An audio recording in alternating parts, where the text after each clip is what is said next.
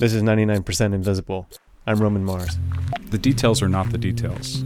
They make the design. That's John Edson. That's what he said. Quoting legendary designer Charles Eames. Express, test, and cycle. I'm John Edson, president of Lunar. Express, test, and cycle. There's a conception in the public, I think, that design is a lot about making things pretty.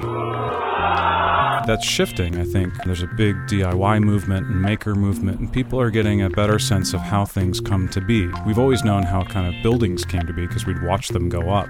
But products just kind of appear on the store shelf from somewhere, from China, right? But I really love the process of design and love bringing things to life. Express, test, and cycle. The story that I want to tell about the details that go into product making is about a toothbrush. But there's a bit of a conflict of interest, or at least the perception of one, that requires a disclaimer. So I asked Matt Martin at KLW to help me out. What matters to me, Roman, is that you are completely open about the fact that John Edson is the president of Lunar. Lunar underwrites these segments, but at the same time, you've got complete editorial control over how 99% Invisible sounds. So what do you think you're going to say? Oh, I'll think of something. You know, what he said. This is the story of a toothbrush. Expressing is getting a design out there in the world in a prototype form so that other people can look at it. Test. And you can test it, you can evaluate it, and then you can decide what you're going to do next. And cycle. And it really is this kind of forced evolutionary process. So the toothbrush company came to Lunar with what John Edson calls a make pretty exercise. Make pretty exercise. That's not really innovation. Our instinct was to ask them, well, how do people hold toothbrushes? But the toothbrush company didn't actually know this. So we engaged a hand kinesiologist. That's somebody who knows how people hold stuff. It turns out there are 5 common toothbrush grips. And in the meantime, our designers went out and bought every toothbrush under the sun. And we started to take the conventional flat toothbrush with bristles sticking up out of it. And we used a heat gun and made a bunch of different prototypes. We just bent those standard brushes into different shapes to see fundamentally what was working and what was not working. Test. Hundreds of sketches and dozens of prototypes. And cycle. One of the first things we found when we were molding our prototypes was that at the time the Reach toothbrush was probably best known as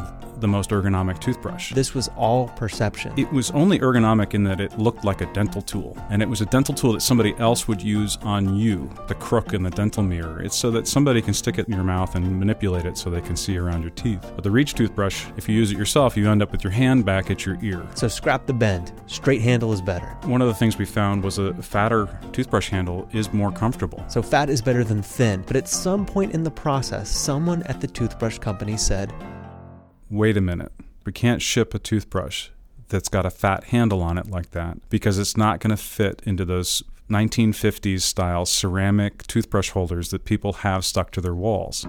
Part of their houses, right? But this turned out to be a good thing for the toothbrush mongers. They got a ton of press about it. Oh, here's the toothbrush that doesn't fit. And Lunar came up with a strategy. If anybody called to complain, we created this little nickel-plated stand. They just send out this $5 component. Just like biological evolution. Sure, the organism adapts to the environment, but also the environment adapts to the organism. And now if you buy a toothbrush holder, it's going to have these gigantic holes in the top, right? So you can fit these newfangled toothbrushes in them. Future-oriented. In addition to the straight and fat handles, the new toothbrush also had crisscross bristles. Angled bristles. That was brand new. The handle was strategically flattened in parts to help you orient it. Your fingers know which way the bristles are pointed in your mouth. And it accommodated all of the 5 brushing grips identified by the kinesiologist. There's a spoon grip. There's the death grip. More women than men use the death grip.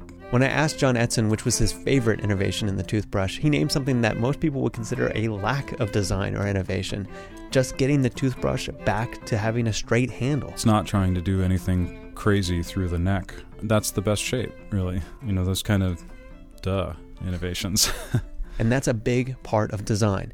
The thing you don't think about or notice probably had the most thought put into it. 99% Invisible is produced by me, Roman Mars, with support from Lunar. It's a project of KALW, the American Institute of Architects San Francisco, and the Center for Architecture and Design. Find out more at 99percentinvisible.org.